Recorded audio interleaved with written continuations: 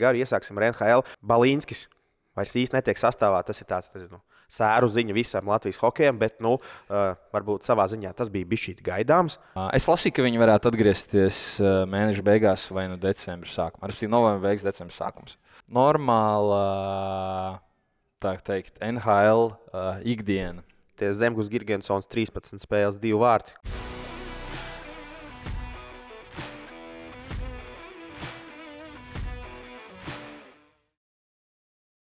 Labdien, labvakar. Tu gribi iesākt? Es?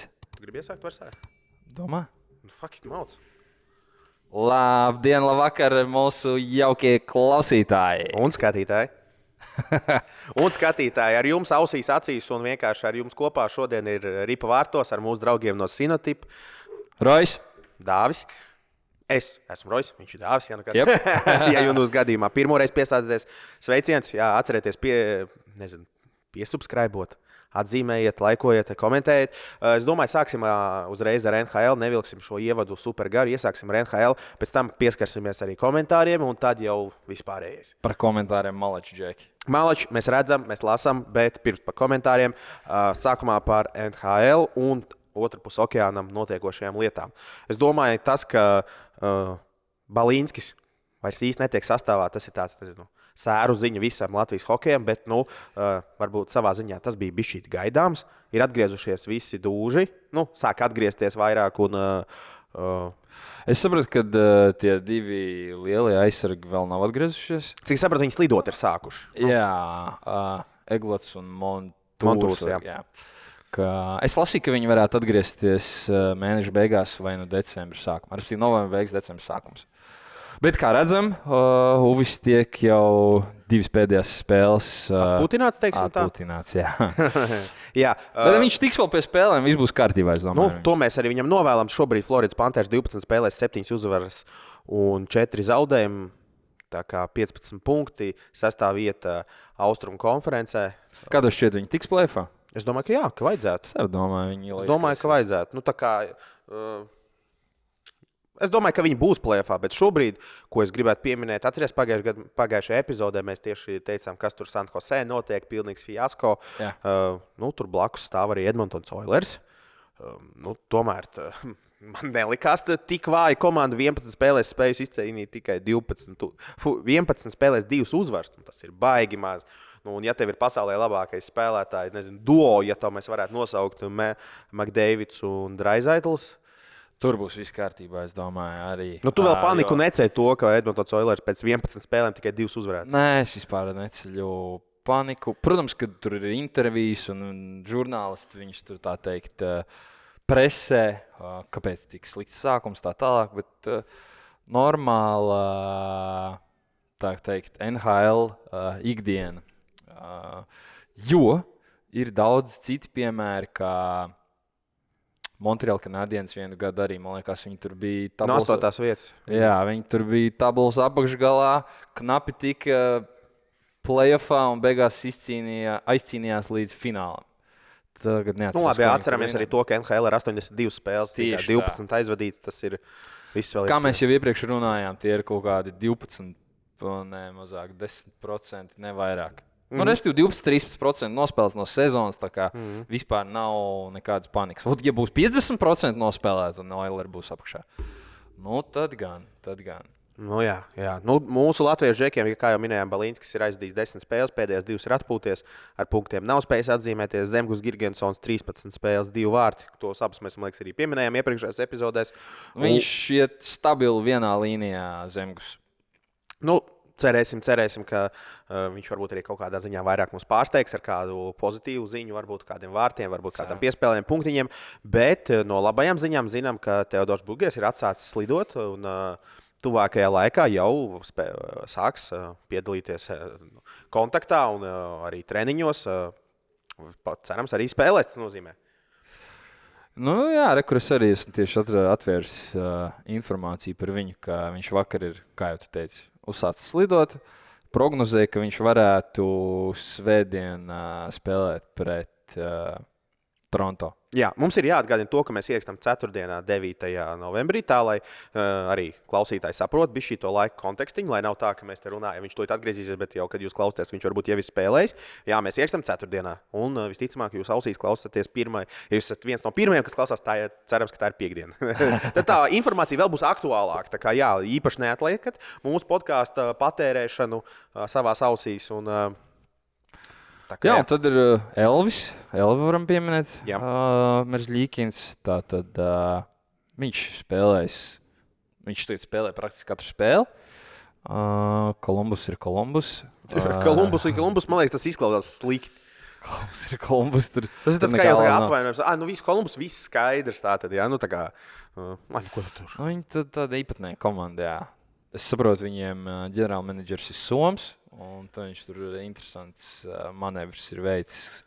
Kolumbus Blue Jackets 12 spēlēs, 4 uzvaras, 5 zaudējumi, 11 punkti. Elvim pēdējā spēle bija gaužām neveiksmīga. 72% atvairīti, no 11 metieniem 8 atvairīti.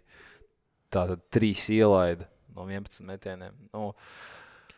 Grūti Elvim. Smagnē. Es domāju, mēs jau zinām, kāds Elvis ir vārtsargs. Viņš noķers, viņš kā sērfotais, man liekas, tā varētu teikt. Viņš noķer vilni un tad jau tur iet un viss ir kārtībā. Bet viņš ir cīnītājs. Viņš ir cīnītājs un viņš tur cenšas, bet komanda nav tā labākā, teiksim tā. Viņi ir nākotnes komanda, ja mēs to varētu tā noteikti nosaukt. Kas noteikti ir šī brīža komanda? Es domāju, pagājušā gada čempionu Vegas Golden Knights 14 spēlēs, 11 uzvaras, pirmā vieta visā NHL kopumā un Malači. Back to back. Man patīk, ka Vancouver ir 2. vietā šajā Western konferencē. Ja? Tas ir tāds pārsteigums neliels. Un vēl bez Bļugera. Bļugers atgriezīsies. Tad varbūt uz pirmā. Tad uz pirmo. Jā, to mēs arī novēlam, vai ne? Vancouveras Canucks. Protams. Varam pastīsimies, kas šeit ir. Tad jau mēs šitam izgājām, varam iziet 2. konferencē cauri. Jā, mierīgi. Austrumos, kā stabilā vērtība Boston Bruins. Tas bez pārsteiguma. Es vienkārši, varbūt savā ziņā tas ir pārsteigums pazaudēt pa 3 Beržeronu. Cilvēks beidz karjeru, ilgu laiku bijis pirmais maiņas centrs, un komanda vienkārši bez buksēšanas turpina iet pat tabulas augšgalu. Kaut kāds rebuilds arī notiek nepamanot, ka kaut kāda paudžu maiņa notiek, un Boston Bruins turpina būt tabulas augšgalā. Diezgan apsveicams sniegumu. Es arī esmu pārsteigts, nebiju prognozējis viņiem tik labu startu. Es biju domājis, ka sākumā vēl būs jāapbražājās, un tad uz sezonas beigām viņi varētu uzņemt to savējo jaudu, bet, kā redzam, tas jau ir noticis tabulas augšgalā. Super. Viņiem ir superīgs vārtsargu tandēms, kas arī ir milzīgs pluss.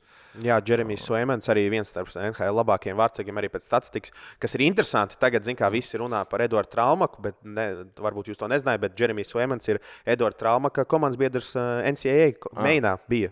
Kopā viņi bija vairākus gadus. Traumaks met viņam gols gan treniņā, jā. Varbūt tāpēc jau ir tur jau tā, par to es arī tā kā mēģināju lēnām šo visu domu tur pavirzīt. To, ka Traumaks ir uztrenējis Jeremijs Swemanu un tā kā jā. Fun fact, ja kāds nezināja, kā Traumaks tagad ir tāda karsta tēma, visi viņu intervē visos podkāstos, visos raidījumos viņš ir. Tā kā es domāju, arī jāpiemina, jābrauc uz Skype, jābrauc. Tā kā. Par NHL, ko mēs vēl varam pieminēt, es varu pieminēt vēl, ka Karolīnai galvenais vārtsargs Andersens, viņam ir laikam asinsvados trombas, respektīvi viņš ir ārā, un tad Vārtos spēlēs Ranta, un vēl krievu vārtsargs, krievu tautības, respektīvi tie divi tā tur iespējams rotēs. Piemēram, Buffalo Sabres 13 spēlēs, 6 uzvaras, 6 zaudējumi un 13 punkti. Es neatceros, kā mēs prognozējām. Atceries vienā no pirmajām epizodēm par Buffalo iznākumu sezonu. Playoffs vai ne? Kaut kā, man liekas, tas neatceros. Es arī neatceros, būs jāpaskatās, bet šobrīd ir 50% uzvaru. Tieši 50. Jā, uz pusēm dalās uzvaras, tā kā interesanti paskatīties, kā tā līkne aizies, jo kaut kad jau tam periodam bez play-off ir jāpārtrūkst. Tā ir. Tā kā jā. Es domāju, ka ķeramies. Es ātri domāju, mums vajadzētu pieminēt arī. Mēs jau minējām, Jeremijs Swemans ir viens no top NHL vārtsargiem šobrīd. Bet Boston vispār maz laiž vārds. Tur Ulmarks ar Swemanu. Viņam ir jābūt top augšgalā. Viņiem laba aizsardzība, labi. Turpiniet, sorry, tev pārdod. Es vairāk par to, es pa punktiņiem, pa spēlētāju, laukuma spēlētājiem. Man tieši liekas interesanti pastīties tos NHL top punktu vācējus, un tur ir 2 bračkas blakus. Vienkārši kosmos, ka dažādās komandās spēlējoši brāļi, abi 2 jauni. Viens no viņiem vēl ir aizsargs. Šobrīd, ja jūs nezināt, par ko mēs runājam, tas ir Jackson Queens Hughes brāļi. Ko tad Džeks ir traumēts, kas vēl ir? Jā, viņš tāpat ir starp vairāk punktu guvējiem līgā. Un, kad tu padomā, ko viņi vasarās un ziemās ir darījuši savās mājās, jo viņiem vēl ir 3. brālis, tas ir vienkārši, viņi ir kanādieši, viņi ir vai amerikāņi? Man liekas, kanādieši. Vai amerikāņi? Man liekas, kanādieši. Ātri ieguglēju, bet vienkārši, kad tu padomā, ka tie ir 3 brāļi, kas visi šobrīd spēlē NHL. Tā kā Rēdlihi, tā kā mēs runājām. Es tieši gribēju teikt, ka tie ir kanādieši vai amerikāņu brāļi Rēdlihi. Un vienkārši tiešām jāapsveic vecāks laikam, ka 3 NHL grandus ir izaudzinājuši. Kaut ko viņi tur tādā bērnībā ir putrā likuši pareizi, vai ne? Un būtu ļoti interesanti papētīt, kādu treniņu programmu viņi ir veikuši, jo 3 brāči, kas NHL, galvenais, ka vēl nav tādi lomu spēlētāji, tie tomēr ir līderi savā ziņā. Ienāc Sinotip LV. Esi kopā ar uzvarētājiem. Dzimis Floridā. Tad amerikāņi. Jā, ko tad viņi tur amerikāņi sapumpējuši tajos bračkās. Tas ir interesanti. Viņi arī, kas ir fenomenāli, ka viņu auguma parametri nav tā kā parocīgi hokejiem. Viņi reāli ir maziņi. Viņi ir maziņi. Visi augumā nav super ražani. Viņi nav tur skapji 1,90 m un uz augšu. Viņi vienkārši ar savu meistarību. Parasti džektu, viņš ietu tev pa ielu pretī. Es domāju, visticamāk, tu viņu neatpazīti par to, ka viņš tur augsta līmeņa elites klases atlēts. Kas ir vēl interesanti, viņi noteikti ar savu, slidot prasmi, ar savu tehniku drīzāk ir tas, kas viņi izceļās. Es gribēju apstīties viņa augumu. Te būs 22 gadi. Jack Hughes. 5 pēdas 11. Tūlīt mēs konvertēri ieliksim. Bet, labi, būsim godīgi. Viņš laikam atzīmē. 1,80 m. 1,80 m? Jā, 1,80 m. Viņš ir man auguma. Es 1,80 m. Tad viņš vienkārši tāds pats kā mēs. Viņš ir tās maziņš. Viņš ir maziņš uz visiem NHL skapjiem. Tā kā vēl ko es vēlētos pieminēt, ja mēs runājam jau par Ziemeļameriku, ir tas, ka mūsējais vārtu sargs Latvijā zināms, varbūt mazāk zināms, bet Gustavs Grigals ir no ECHL izsaukts atpakaļ uz AHL pēc diezgan veiksmīgas spēles ECHL. Viņš paspēja aizvadīt 5 spēles, vidēji ielaist 1,98 ripas, 94%, gandrīz 95% atvairīties metiens, un es domāju, pelnīt uzsaukt atpakaļ uz AHL. Turēsim mīkšķis, un es domāju, tas ir tāds tiešām labs rādītājs. Cilvēks nosūtīts līmeni zemāk, parādīja to, ka ir ļoti spējīgs un jaudīgs. Tāpat arī jāpiemina, ka Šilovs ir aizdījis savu pirmo sauso spēli AHL. Jā. Restīvi, par to, kas zem NHL notiek, runājam maz, bet beidzot ir prieks. Ir pozitīvs ziņas no tā sektora. Jā. Mūsu vārdsargi attīstās, teiksim tā, un dodas. Jā, tas ir superīgi. Un es domāju, to mēs arī noslēgsim mūsu mazo ekspedīciju pa Ziemeļameriku. Ātri, es domāju, tagad pieskaramies komentāriem. Pirms mēs dodamies atpakaļ uz Eiropu. Par komentāriem. Liels paldies, klausītāji, skatītāji. Liels prieks lasīt un iesaistīties diskusijās. Jā, te jau arī izceļās kaut kādi komentāru līderi, komentāru galvenie varoņi. Tie ir noteikti Lisijs Trollis un Matīs Baraņikovs. Tā kā tie ir 2 džeki, kas te ir komentāru cīkstoņi, pavēlnieki. Paldies par jūsu jautājumiem. Es domāju, ka ir ļoti daudz aktuālas tēmas un atkal mēs pagājušajā epizodē, man liekas, tieši ļoti paldies šīs epizodes montētājiem. Man liekas, ka tagad visi Latvija domā, ka es nopludinu Rihardu Bukardu algas. Un, es ceru, ka cilvēki aizgāja noklausījās nevis to, ka es izdomāju no zila gaisa, ka viņš tur pelna 15, cik tur es teicu, 15-20 tūkstoši. Un rekur uzreiz Lisijs Trolls atkal ir ierakstījis komentārs. Šis ir komentārs. Ja kāds atkal griezīs ārā par Rihardu Bukardu atalgojumu, tad dzirdēts, ka paņēma krietni mazāku naudu Šveicē nekā piedāvāja Vācijā un Čehijā, lai mēģinātu tur aizķerties. Ja pareizi saprotu, tie ir 12,000, diezgan tuvu Šveices minimumam. Ja aizķersies savus 25-35 tūkstoši mēnesī pēc trajauta varētu dabūt. Tā kā Klaudas trolls, man liekas, viņš ir ļoti informēts. Viņš ir izklausās, ka ļoti informēts Līsī trolls. Protams, savus informācijas avots, protams, neizpaud. Nav Līsais, sorry. Jā, viņš nav Līsais. Jā, bet Līsais trolls savus informācijas avots lūdzu neatklāja. Ja tie ir uzticami avoti, informācija ir ļoti detalizēta, konkrēta.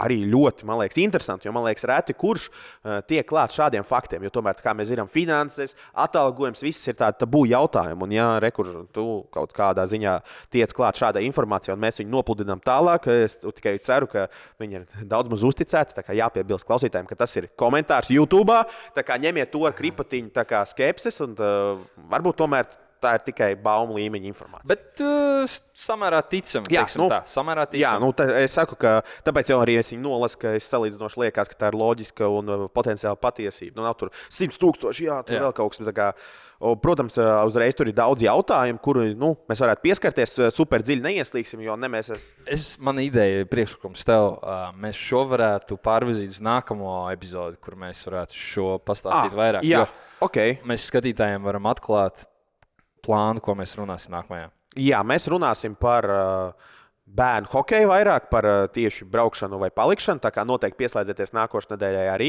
Tā būs ļoti interesanti. Tā būs bišķi savādāka epizode, bez statistikas, bez vēl kaut kā, bet tieši, man liekas, aktuāla tēma hokejistiem, hokejistu vecākiem. Man liekas, ka vienkārši demagogiem un Latvijas hokeja sistēmas, attīstītājiem, fanātiem. Pateicoties vienam no skatītājiem, kurš mums uzdeva tādu jautājumu. Tas nebija trolls. Jā, būs jāpatina atpakaļ. Tā kā te ir vēl pāris jautājumi, kāds ir mūsu domas par U20 izlases iespējām šogad pasaules čempionātā. Visi skaidri, ka vēlas ceturtdaļfinālu, bet būsim godīgi, pretī ir Kanāda, Zviedrija, Somija, Vācija. Ja godīgi, es domāju, galvenā spēle būs pret Vāciju, kas attiecīgi norādīs to, vai mēs tiksim tālāk vai nē. Tas ir tādā. Es domāju, ka īsi pieskaroties šim, jau mēs vēl varam pabļāpāt arī nākamajā epizodē par šo U20, U18, U16. Bet pieskaroties šim, čempionāts notiks, saprot, Zviedrijā, tur jaunā gada laikā. Protams, ka būs grūti, ka mēs esam pastarīši. Es neesmu skatījies, ko bookmakeri prognozē, bet es pieļauju, ka mēs cīnīsimies par palikšanu. Viss izšķirs, manuprāt, tā Vācijas spēle. Tas būtu loģiski, teiksim tā. Pret Vācija jaudīga. Bet es saku, ja mēs šobrīd atkal prognozējam, mēs redzot visu latviešu komandu, vispār kā sporta valsts sniegumu pēdējo laikā, 23. gadā, mēs nevaram sūdzēties par kaut kādu underdoga veiksmi un vēl kaut ko, tāpēc teorētiski Kanāda, Zviedrija, Somija, Vācija, visas uz papīra ir varbūt bišķi augstāka ranga komandas nekā mēs, bet es domāju, ka pret Vāciju noteikti varam aizķerties, paspēkoties, ja tās pārējās komandas ir jaudīgākas, ja tā varētu teikt, uz papīra. Bet, kā, ejam vienu spēli pēc kārtas un, cīnīsimies. Kā, ir arī tāda metode, kā, kad Itāļi kādreiz tādu pielietoja, viņi atbrauc uz pasaules čempionātu. Viņi gatavojās tai vienai spēlē. Viņi pat neanalizē, pret ko viņiem tur jāspēlē. Respektīvi, viņi gatavojās tai vienai spēlē, lai viņi neizkristu no A divīzijas. Un, man liekas, ka tā ir arī laba taktika, ka tu gatavojies tai vienai spēlē. Tu nemēģini. Tu cīnies ar Kanādu, bet tu nemēģini viņiem varbūt tur sisties un bloķēt. Viņi to dara, bet viņi to nedara varbūt 100%, viņi gatavojās tai vienai spēlē. Un mans tas redzējums varbūt arī šeit tā vajadzētu, jo Kanādai mēģināt atņemt punktus, tas vienkārši matemātiski. Mēs atņemsim Kanādai punktus un zaudēsim Vācijai, tas neko nemainīs. Mēs tāpatās lidojam ārā. Nevis lidojam ārā, bet cīnamies par palikšanu, jā.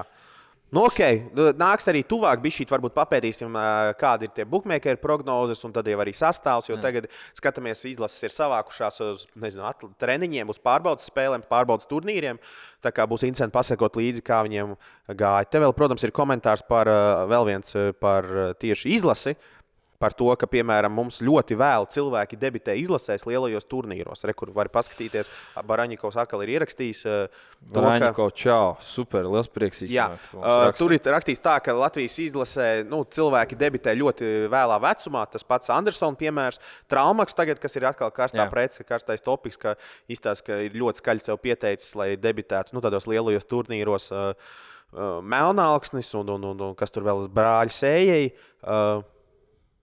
Interesanti, izņemot Ločmēls, kurš tomēr izšāva, viņš arī tāds, trendā trāpīja, pareizs arī spēlētājs.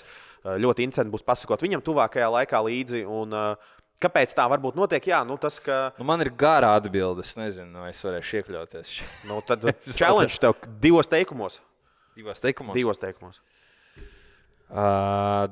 Droši vien, numur 1 lieta ir tas, ka izlases treneriem ir kaut kādā veidā savs spiediens, un viņi izvēlās vienkārši drošāko variantu. Nevis ņemt jauno, bet ņemt veco, kur jau ir zināms, ar ko tu rēķināsies. Tad liels spiediens, un, manuprāt, varbūt viens no faktoriem var būt pa maz spēļu. Tā attiecīgi, lai viņš varētu bez lielām likmēm izmēģināt. Tagad tieši šodien, ceturtdienā, ir tā pirmā spēle pret Franciju vakarā.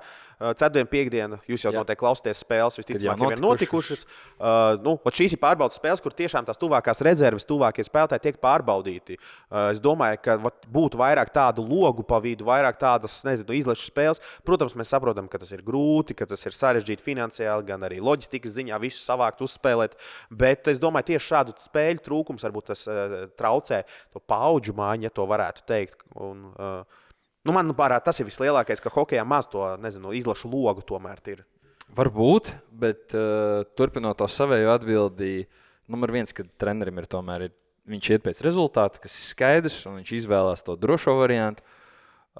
Numur 2 ir tas, ka mums nav atstrādāti īsti jauniešu sistēmas, kad, kā mēs tagad redzam, tur mēs pirms epizodes atvērām latviešu džeku, kurš jau vēl Svenskā spēlē, viņš 16 gadu bija, Jā.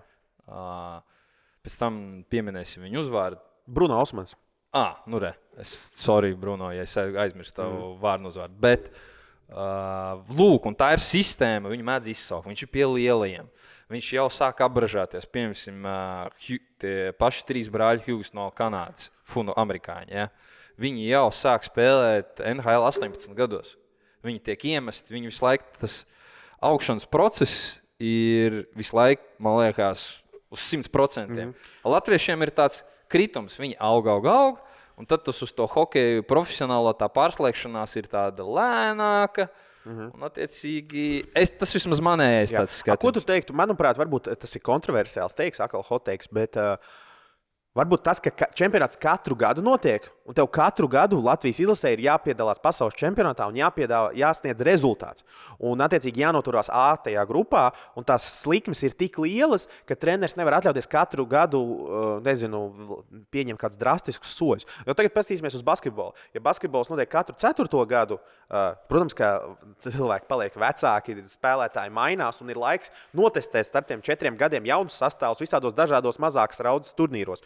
Un tas pasaules čempionāts katru gadu varbūt savā ziņā buksē tieši latviešu to rotāciju spēlētāju, jo pagājušajā gadā bija, tad vēl vienu gadu viņš varēs vēlreiz tāpat nomaukt. Rupi sakot, un tad varbūt kāds jaunais, kur varbūt vajadzētu pēc sasniegumiem, pēc progresa un potenciāli ielikt sastāvā, netiek. Jo, tas spiediens katru gadu A divīzijā noturēties, turpināt to mūsu strīku, no kura mēs jau turamies A divīzijā jau entos gadus, un tās likmes ir pārāk augstas, man liekas. Varbūt tas ir tas galvenais. Jā, bet ja būs retāk pasaules čempionāts, tad tā likme būs vēl lielāka, un tad jaunieši vēl mazāk tiks. Bet tev būs laiks viņus pārbaudīt, tev būs laiks kārtīgi visus notestēt. Es vairāk par to, bet atkal tā ir ilga diskusija. Es domāju, komentāriem esam pieķērušies un aizķērušies.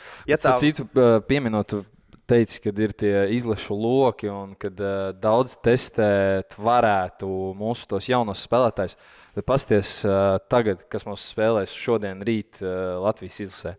Tur nav baigie jaunieši. Labi, es saprotu, visi jaunieši ir savās citās junioru izlasēs. Bet atkal, viņiem ir jādod iespēju, viņiem ir jābūt kaut vai, ja arī viņš līmeņa dēļ neatbilstam, viņam ir jāatļauj ienākt tur iekšā tajā virtuvē, sajust, ka viņš grib būt tur. Tas ir pareizs tavs pieminējums, ka mēs tagad testējam jaunos, Traumakam ir 26. Egle arī, man liekas, ir tas pats 97. vai pat 90. Tur neatceros 6. Tur jaunie nav praktiski. Filips Buncis arī 97. Dzierkals 97. Rubīns 97. Zīle 97. Mēs vairs nevaram par viņiem runāt kā jauniem džekiem. Jaunie, tāpēc vienkārši tie ir izlasēji nezināmi džeki, un tāpēc izlasēji nezināmos džekus pārbauda, bet īstenībā viņi jau nemaz nav tik jauni. Prieks, ka arī par, rekur no virslīgas ir izsaukts vārdsargs ar Ginto Milbergs pārbaudīties, paostīt gaisu, ir izsaukts no Zemgals viens džeks bija izsaukts. Jā. Tā kā vismaz kaut kādā ziņā tie spēlētāji tiek miksēti tur iekšā un visi tiek apaustīt gaisu, pamēroties spēkiem. Tāpēc ļoti interesanti būs pasakot, kā izlasē tieši iet šīs pārbaudas spēlēs un vienkārši. Tur bija viens komentārs par to, ka mēs baigi daudz pieminam Majoni. Tu savu draudzību piemini, ka kādam skatītājiem varbūt sāk jau krist uz nerviem, bet tomēr, varbūt viņam skauž, ka tu pazīsti tādu džeku. Viņš rakstīja, cilvēks rakstīja, ka es runājot, it kā es pazītu Gretzki vai McDavidu. Bet McDavidu tu arī pazīsti. Jā, tāpēc man liekas, viņš nav redzējis to epizodi, kad dāvs īstenībā varētu tūlīt paņemt telefonu un uznīt McDavidam. Jautājums, viņš pacelt, visticamāk, viņš gulētu, jo ir cita laikzona, bet telefons ir. Tā kā McDavids arī ir potenciāli draugs sasniedzams. Es domāju, labi, esam komentāriem pietiekami veltījuši laiku, pieskarsimies Eiropai. Skaidrs, ka tagad ir izlašu loks un pārtraukums un izlase ņem virsroku pār Eiropā notiekušo kas, bet vienalga, man liekas, ir viena ziņa, kas ir palidojusi zem radara, ja to varētu tā teikt, to, ka Razgals pēc spēles Čehijas 2. līgā pirms izlašu loga tika izsaukts uz Vitkovici un aizvadīja vienu spēli, diemžēl punktiem neatzīmējās, bet tika izsaukts uz Bukarta, Roberta Bukarta komandu, pacelts tā kā uz augšā, uz pirmo līgu. Man liekas, ka tas netika īsti nekur atspoguļots tā, publiski, bet tas tomēr tā arī ir liels, manuprāt, notikums. Tas ir liels notikums. Cepru nostroja, ka tu tādu pamanīji. Jā, tāpēc es saku, es brīnījos, ka neviens to nekur tā skaļi neafišēja. Interesanti būs pastīties, kas notiks pēc izlašu pārtraukuma, vai viņš tur pat būs, vai tiks nosūtīts uz leju, jo Elite prospektā pārēju tajā portālā es neredzēju nevienu ierakstu. Ne par īri, ne par izsaukumu vai promošanu. Tas bija interesanti, bet reku tu redzi, viņš ir aizdījis vienu spēli Vitkovicē. Tagad viņš arī ir kopā ar izlasi, viņš aizvieto Danielu Bērziņu, kurš satraumējās, tāpēc novēlam arī Frankam veiksmi, lai izdodas. Ko vēl es gribētu pieminēt par Eiropā notiekošo? Filips Buncis pēc, ja tā varētu teikt, lēnāk sezonas sākuma ir atzīmējies ar goliem pēdējās 2 spēlēs pēc kārtas. Tas ir, man liekas, ļoti pozitīvi, ka tieši pirms izlases tu gūsti golu katrā pēdējās 2 spēlēs un kaut kādā ziņā ar pozitīvu noti pabeigt to varbūt to slikto sezonas sākumu. Tu tomēr aiziet priecīgāks brīvdienas. Priecīgāks brīvdienās tu aiziet, tā kā piekdienā kaut ko lielu sasniegt un tad sestdienā, svētdienā tu aiziet ar labu noskaņojumu. Es domāju, ka Filipam tas būs ļoti noderīgi. Es ļoti ceru, ka viņam arī aizies tā spēle no šī momenta, jo tie goli arī, es tieši redzēju, Twitterī bija ielicis viens no hokeja apskatniekiem, skaists gols. Man ļoti patika. Vārdus gūt viņš prot. Ātri var izstāstīt, kāda epizode tur notikās. Tur notikās, viņš no aptuveni Ūsu rajonu ielika. Tūlīt tev es atvēršu un parādīšu. Rekur, var skatīties, rekur ir. Viņš tad... Tiešām nav viņam iedeva centriņā, un viņš iemet. Tīrs metiens gols. Super. Jā, tas ir ļoti interesanti. Man liekas, ka vēl interesanti pieminēt to, ka viņš tagad atkal būs izlasē. Ļoti interesanti, ka iespēlēts vienā maiņā ar, tūlīt pateikšu, Oskars Lapīnskis, Renārs Kastenbergs, Mārtiņš Dzierkals. Viena maiņa tiek iespēlēta, un viena maiņa ir Haralds Egle, Filips Buncis un Edvards Traumaks. Buncis un Traumaks, cik es zinu, kopā ir spēlējuši spēcklasē, jau auguši kopā līdz kaut kādam noteiktam vecumam.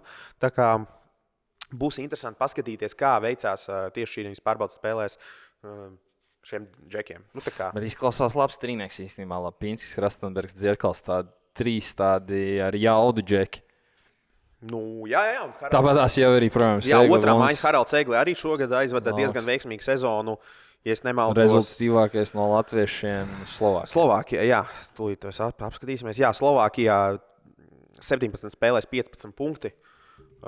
Jā, apsveicams rezultāts. Tā kā, jā, būs. Es jau pilnīgi šodien ir tā spēle vakarā, un man pilnīgi gribās redzēt, lai mēs varētu jums vēl kaut ko pastāstīt, bet, diemžēl, šobrīd mums nav īsti vairāk ko jums pateikt tieši par to, kas notiks vakarā, jo tas viss vēl ir nākotnē. Pēc 2 nedēļām sanāk, mēs varēsim papļāpāt vairāk par izlases rezultātiem. Jo nākamnedēļ mēs pa jauniešiem. Tā kā redzēsim, ko mēs jums stāstīsim, ko mēs jums nestāstīsim.